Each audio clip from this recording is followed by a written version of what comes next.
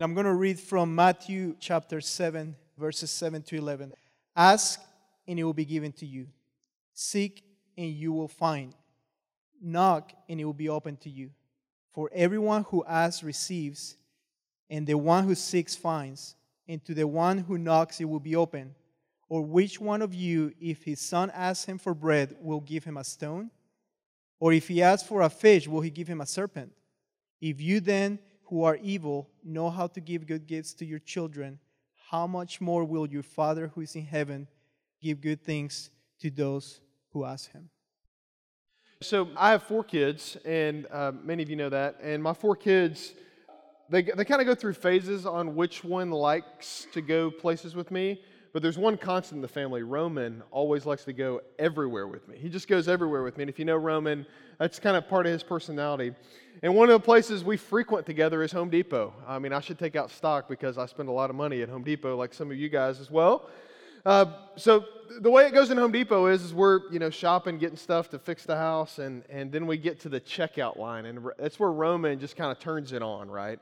Because I don't know if you've realized at the store, the checkout line, that like from about 3 feet to about 18 inches down, there's these rows of all of these treasures for children. You know what I'm talking about?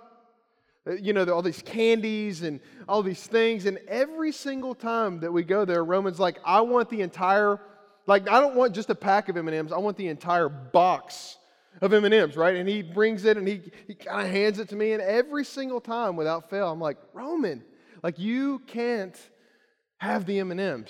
And he's like, oh, Dad. And he goes through this kind of big thing. And what I realize is that my prayer life is a lot like Roman at the line at Home Depot, because what I expect God to do is to give me the box of M&Ms. But as a father, when you look at your children, you know that the best thing for them is not what? The box of M&Ms, right? It's not the best thing for them. And what I've found is that even after we get away from Home Depot and we're driving home in the truck, he forgets all about it. He's not asking about it anymore. And his confidence in Dad isn't shaken, right? Because I didn't give him the box of M&Ms. But it doesn't keep him from asking, right?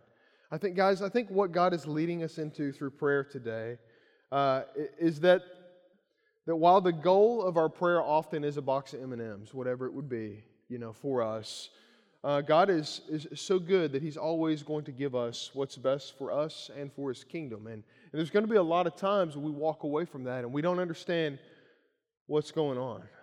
And so the big idea of where we're going today is this, is that prayer is how we grow confidence in a loving God. Say that again. Prayer is how we grow confidence in a loving God. So a lot of times we think about prayer and we think about an activity of something that we do for something that we're asking for. I think God is often in prayer after something in us more than He is something through us. But the way that Jesus works is it's kind of all together with us. So as we look at this today, I've got just 3 things that I want to say about Matthew 7 that the Lord has led me to today. And it's the promise of prayer, the problem of prayer, and the plan of prayer. And so the way we're going to look at this scripture in Matthew 7 is we're going to start in verse 11, and we're actually going to work our way backwards to verse 7, because I think He kind of gives us the promise at the end, and we're going to work back through it. So let's dig in here. The promise of prayer. God loves us, and really He wants us to need Him. That's the whole desire of His heart, is He wants to be needed by us. He wants us to be dependent upon Him. And so Jesus says this, if you then who are evil know how to give good gifts to your children, how much more will your Father who is in heaven give good things to those who ask Him? So the first thing we've got to do is we've got to look at the context of Matthew 7 here. So Matthew 7, what we are tempted to believe about this verse right here is that it's just kind of this genie in a bottle approach to prayer, this cosmic slot machine approach to prayer where we throw in a prayer and God gives us what we ask for, right? But the context of Matthew 7 here is a bit interesting, because Matthew 7 is really all about judgment. Last week we looked about judgment, about the plank and the speck, and how the plank and the speck were really about how God calls us to judge ourselves before we ever make a judgment about someone else. And then Matthew 7 will go on to talk about judging the fruit of people's lives. And he'll go on to talk about how,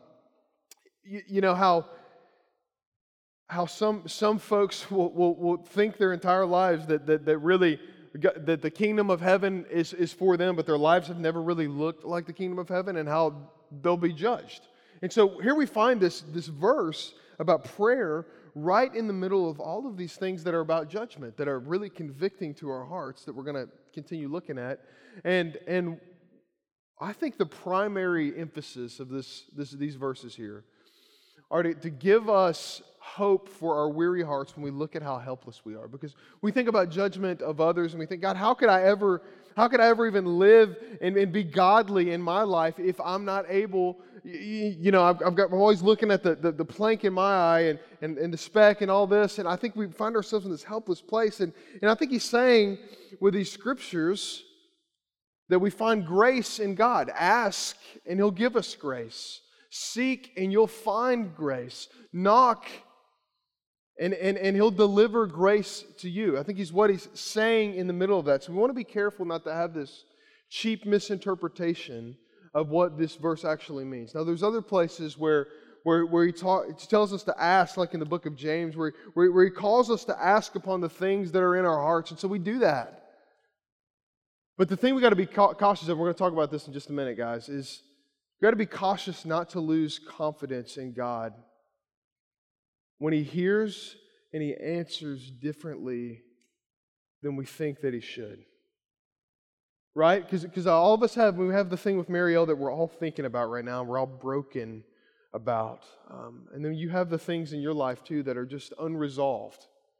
And you think you know what the answer is, and it doesn't seem like God is doing it. And so you're tempted to doubt about who God is and what He's done. What he's saying in Matthew 7 here is that God is mysteriously good toward us, even though we've been terribly evil toward Him. When he says in Matthew 7:11, he says, if then you who are evil. I mean, it's kind of like a gut punch, right? He's not just talking about a group of people, He's talking about you as a collective.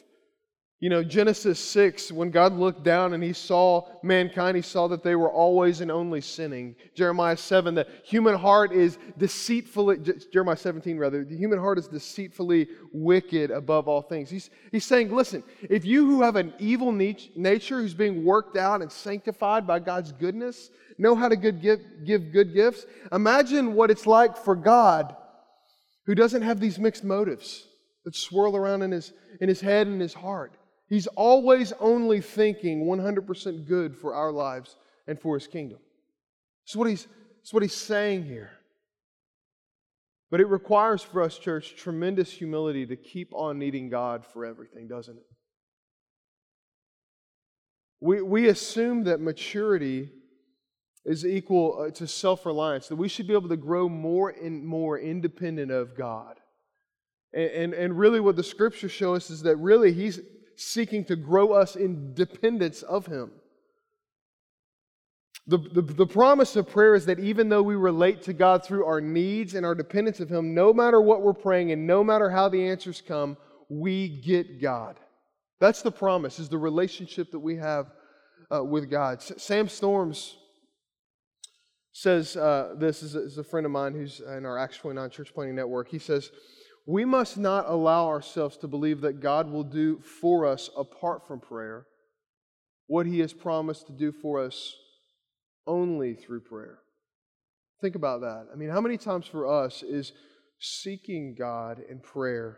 I mean, this week, if I'm honest with you, is the hardest that I've ever prayed in my life. It is. You've had weeks like this too. Maybe it's been this week for you. I don't know. But you know what happens? No matter what the outcomes of the prayers are, I keep getting God. And that's the beauty, that God is working out something, not only in His kingdom, but in our hearts as we seek Him. And what I realize over and over again is that I don't pray until I'm real desperate. And really, if God were real kind to me, He would make me more desperate more often. That's what a kind and loving God will do, is He will make you more desperate more often, because you will need Him more often. You will seek His face. You will knock more often, and you will ask to be filled with Him. I have to think about the story where Jesus sends out the 72 disciples. Well, we can look at it real quick from Luke chapter 10. I'm going to read this. What I want you to look at from Luke 10 is how Jesus sends His disciples out, but then also what they celebrate when they come back, and then how Jesus addresses what they're celebrating. So let's look at this real quick. We're going to look at verses 1 through 12 and then also 17 through 20 in Luke 10. Scriptures say this, and after this the Lord appointed 72 others and sent them on ahead of Him, 2 by 2 into every town and place where He Himself was about to go. And He said to them, the harvest is plentiful, but the laborers are few. Therefore pray earnestly to the Lord of the harvest to send out laborers into the harvest. And listen to how He sends them out. Go your way. Behold, I'm sending you out as lambs in the midst of wolves. Don't carry any money bag with you. Don't carry any extra money. No knapsack, extra clothes, no sandals, and greet no one on the road. Whatever house you enter, first say, peace be to this house. And if a son of peace is there, your peace will rest upon him. But if not, it will return to you. And remain in the same house, eating and drinking what they provide. Okay, this is huge for a Jew, right? Strict dietary laws. He says, I don't care, eat whatever's in front of you. Heal the sick in it and say to them, the kingdom of God has come near to you. But whenever you enter a town and they don't receive you, go into its streets and say, even the dust of your town that clings to our feet, we wipe off against you. Nevertheless, we know this, that the kingdom of God has come near. And I tell you, it will be more bearable on that day than for Sodom, than for this town. And then he goes on to say in verse 17, the 72 return with joy. So they come back off of their mission. They return with joy. And listen to what they celebrate. Lord, even the demons are subject to us in your name. Like we just tack on your name. Look what's happening. And Jesus says to them, Look, I saw Satan fall like lightning from heaven. Behold, I have given you authority to tread on serpents and scorpions and over the power of the enemy, and nothing shall hurt you. Jesus' response right here, nevertheless, do not rejoice in this, that the spirits are subject to you. Don't rejoice in how I answer your prayers, or I don't answer your prayers. I mean, because what if they would have walked back and they had a different experience? They walked back like the 7 sons of Sceva in Acts when they try to cast out a demon and they're naked and bloody. What if they walk back like that? He's saying it doesn't matter. What he's saying is that we're to rejoice that our names are written in heaven. That our identity is in Christ, is where we rejoice, is where we rest. The most effective way to live in the kingdom of God is to need God for everything. That's why He sends them out and He says, listen, I know you've got extra stuff. Don't take any of it with you. Because the best thing for you is to be ridiculously dependent upon me for everything. And so He sends them out this way. So, church, what I want you to know about the promise of prayer is that we get God even though there are times when we don't get what we ask for. We get God. The promise is not the outcome of our prayer, but it's the one we pray to. We have a relationship with Him. And even though we relate God hearing our prayer to God answering them the way that we want Him to answer them, just because the things that we pray for don't happen the way that we think they should happen, it does not mean that God is not hearing us. It does not mean that God is not answering us. Because the promise is that He does. He always does. And that's why trusting in the outcomes of our prayers can be such a trap for us when our joy is on that. But let me couple that with this caveat. God still wants us to be desperate for the things that we pray for. He doesn't want us to just be this kind of spiritual being that doesn't really think through the physical. It's always both and. I mean, think about Jesus and Lazarus, okay? If you're unfamiliar with the story, Jesus is friends with Mary, Martha, and Lazarus. And Lazarus is getting ready to die. And Jesus comes, they come to Jesus. He's in a different town. And she says, one of the sisters says, hey, come and heal. And Jesus stays 2 more days where he's at. And Mary and Martha are just really frustrated with Jesus because Lazarus ends up passing away in this time. The first thing that Jesus does when he gets on the scene with Mary and Martha in this weeping and grieving house is what? He weeps. First thing he does. He weeps, he cries, he mourns what's happened. He goes on to raise him, but I don't think the most significant thing about that story is the physical resurrection of Lazarus. I think that's what we look at and we remember is that Jesus raised him from the dead. But guess what? Lazarus went on to die physically. But spiritually, he did not. And that's the beauty and the truth is that we get God and he hears us. We go on and we look at this. We've already kind of addressed this to the problem of prayer. And I think that the breakdown of our prayer life is this, that we keep forgetting who God is. I mean, maybe 99% of the difficulty we have in prayer is we forget who God is. Matthew 7:9-10 says this, which one of you, if his son asks him for bread, will give him a stone, or if he asks for a fish, he will get a serpent? But guys, doesn't that feel like we get what we get sometimes? We ask for bread, we get a box of rocks. We ask for fish, we get a bag of snakes, right? That's what prayer feels like sometimes. And what the enemy wants to do, because the battle is always against flesh and blood predominantly. Or it's not against flesh and blood predominantly. It's a spiritual battle. The enemy wants to come in and twist and distort the situation to make it between us and God. And the conflict is in this, it's in what we think is promised and what is apparently in front of us. We struggle with this tension and we think, how can it be, God?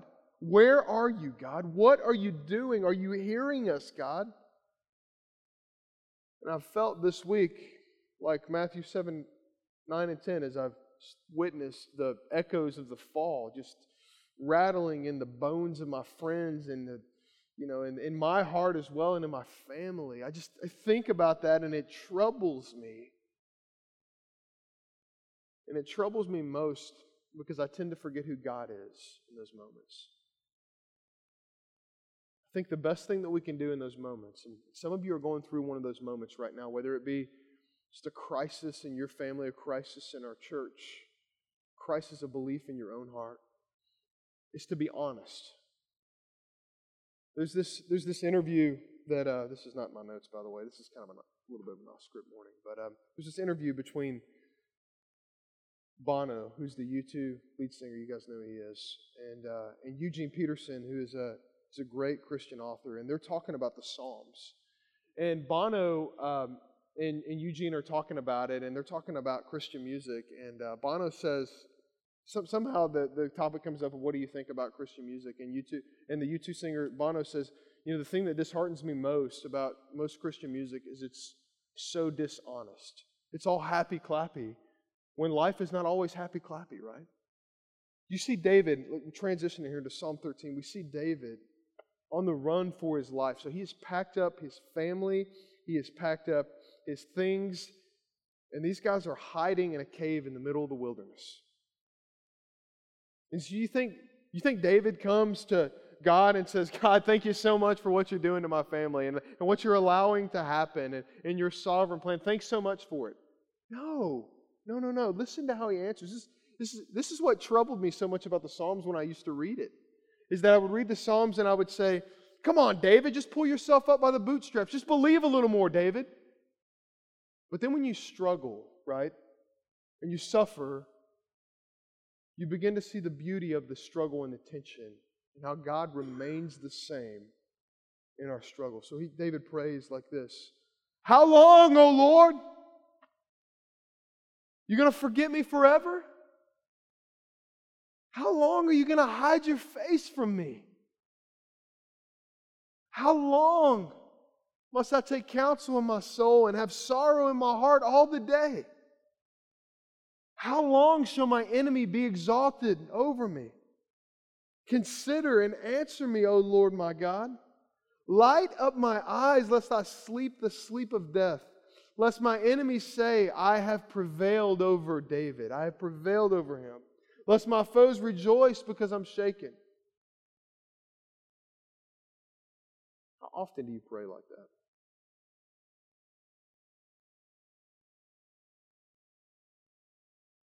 Then he remembers God. He remembers God as he's wrestling through his relationship with God. But I have trusted in your steadfast love, he says. My heart, it shall rejoice in your salvation.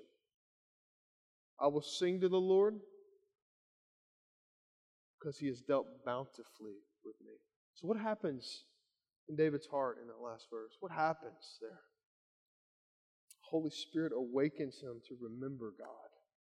Most of the issues with our relationship with God is we forget who He is because what is in front of us seems so different than what's promised to us.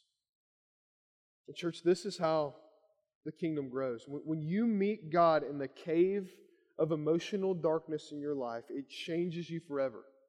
You don't return the same. As we've been saying in our family, the detour, what you thought was just like a little side road, it becomes the new path.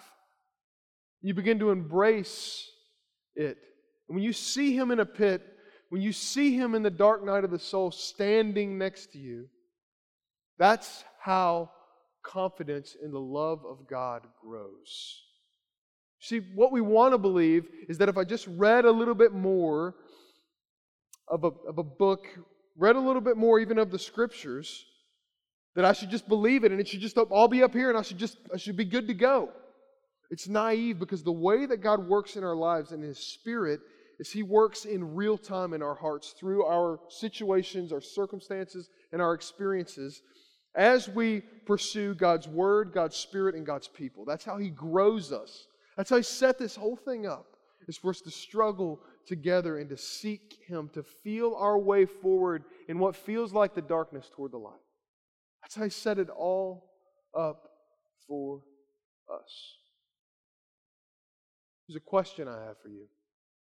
If we believe that God loved us and always showed His love to us in the best way possible, how would that change us? If we really believed that God loved us, and that because He loved us, He would always show His love to us in the best possible way, how would that change us? What would that do in you? God seems to be okay with the mystery a lot more than we are, doesn't He? Are you okay this morning placing your hands in your life in the hands of a mysterious God that even though we've been wicked to Him through our sin, He has been gracious to us through His mercy? Are you okay with placing your life in His hands? Are you okay with seeking Him, even though sometimes your prayers look like Psalm 13, right? How long, O Lord? Because He's okay with it. And in fact, He will deepen you as you seek Him in that way. He always does. Lastly, church, is the plan of prayer. We think a lot of times about persistence being a problem. Like, God, I've been praying. So let me just share a little bit of my backstory. I was the first Christian in my family and came to faith somewhere around the age of 14. And since then, I've been praying for some people in my life. I prayed for my mom for 4 years. My mom became a believer after 4 years, seeking the Lord daily. Prayed for my uncle for 10 years. He came to faith. Been praying for my dad for 17 years. He's still not yet a believer. And we think, in my heart, I go in and out of these stages where I'm like, man, I'll be seeking the Lord every day for my father. And then other days I'll just grow tired. I'll grow weary. You think, how long, God? How long do I have to keep praying for this? And I think in my heart that persistence is a problem. God, why do you keep making me ask for this? Right? So we think, we're like, what? If I was in the favor of God and He really loved me, He would answer a lot more quickly, right? So we think it's a problem. He says, ask, seek, knock. Have you noticed how there's a progression in the prayer, right? In the plan. There's asking, there's acknowledging neediness and humility, there's seeking. That means a continual thought of responsibility towards seeking whatever it is. And then there's knocking, right? Knocking is this actual activity that we participate in. We cooperate with the Holy Spirit as we seek God's will, right? There's this progression of intensity that we see. Here's what I'm realizing about prayer, is that the method that Jesus tells us to pray in, we know the content of what He calls us to pray through the Lord's Prayer, but the method of praying, it should embarrass us, if we're honest. I'm serious. It should embarrass us at how desperate He calls us to be. Let me give you a couple of examples from the Scriptures. One I'm going to tell you, the other one we're going to look at. If you got a Bible, turn over to Luke 11. That's the second one we're going to look at.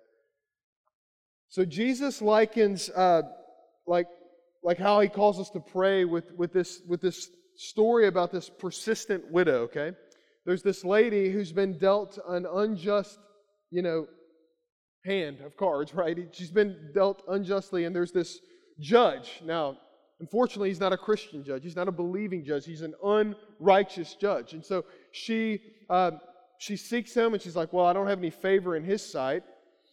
And so what she does is she continues to show up and knock on his door and ask him to give her justice. And eventually the story goes on to say that the judge, he didn't give her request because he had any mercy in his heart, any grace in his heart. He didn't come to this saving faith in God that we know about. But instead, because she nagged him. I'm not kidding. Well, okay, look. Let's turn to Luke 11. I'll show you again. Luke 11, 5 through 8. So this is, the Sermon on the Mount. Luke has an account of the Sermon on the Mount as well. And this is right after the Lord's Prayer. So He says, our Father in heaven. He teaches them the model of prayer, the content of what they ought to be praying for. And then right after this is the ask, seek, knock verse that we're looking at in Matthew. So right in between that, here's what Jesus says. He said to them, verse 5, Luke 11, which of you has a friend will go to him at midnight and say to him, friend, lend me 3 loaves of bread, for a friend of mine has arrived on a journey, and I have nothing to set before him. And he will answer from within. He'll kind of crack the door open, right?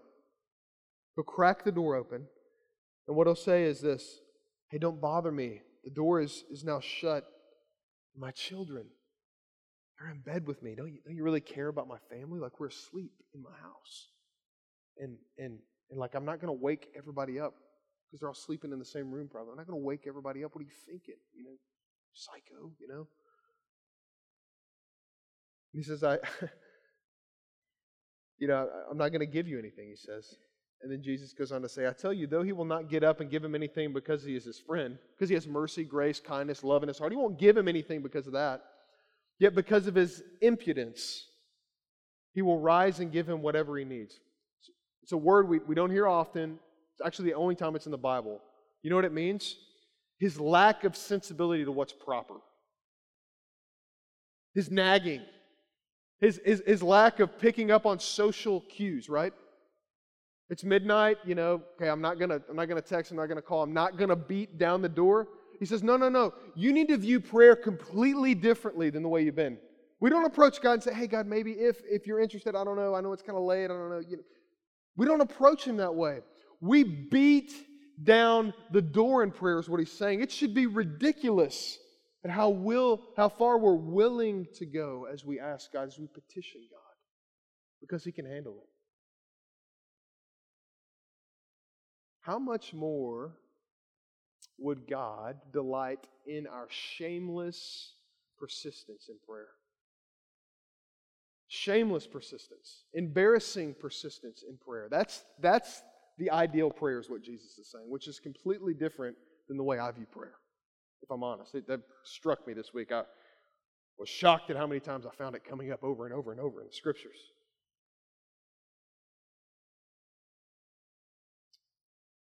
You know that our repetition in prayer has a purifying effect on our petitions. Let me put it like this. we keep praying for what really matters, right? I think Jesus knew that. Like when we seek God and we pray for Him, the things that don't really matter in the grand scheme of things, they kind of fall off. We don't continue petitioning God, but the things that really matter, we'll beat down the door for. And my hope for you this morning, church, is that you wouldn't grow weary in beating down the door. Whatever it is in your life, that you wouldn't grow weary, that you wouldn't think God is distant, because He has a plan to work something not only through your prayer, but in you as you pray. That's why He calls us to persist in our prayer. Prayer is how we grow in confidence in a loving God. It's how we relate to Him, how we experience His love. So the promise of God's love, you know what it does? It keeps us knocking. It keeps us knocking no matter what. I want to close with this scripture from Isaiah 62, verses 6 through 7. In the book of Isaiah is about, it's mostly about Israel going into Babylonian captivity because of their disobedience. But the end of Isaiah is about what God will do when He delivers them out of captivity. And so He's writing to these people that are in captivity but are longing for the promise to be delivered from captivity. And here's how He tells them to approach God in the midst of that. I think it's really helpful. Isaiah 62, verses 6 and 7. On your walls, O Jerusalem, I've set watchmen. All the day and all the night, they shall never be silent. They should be calling out. They should be looking for the kingdom of God to advance. They should be looking for the enemy as he comes. They should be aware, is what he's saying, of what's going on. And he says this, you who put the Lord in remembrance, take no rest. Listen, don't give up. Take no rest. Don't rest on petitioning Him. And then he goes on to say this, and give Him no rest until He establishes Jerusalem and makes it a praise in the earth. What would it look like in your prayer life this week, in your relationship with God, for you to give Him no rest?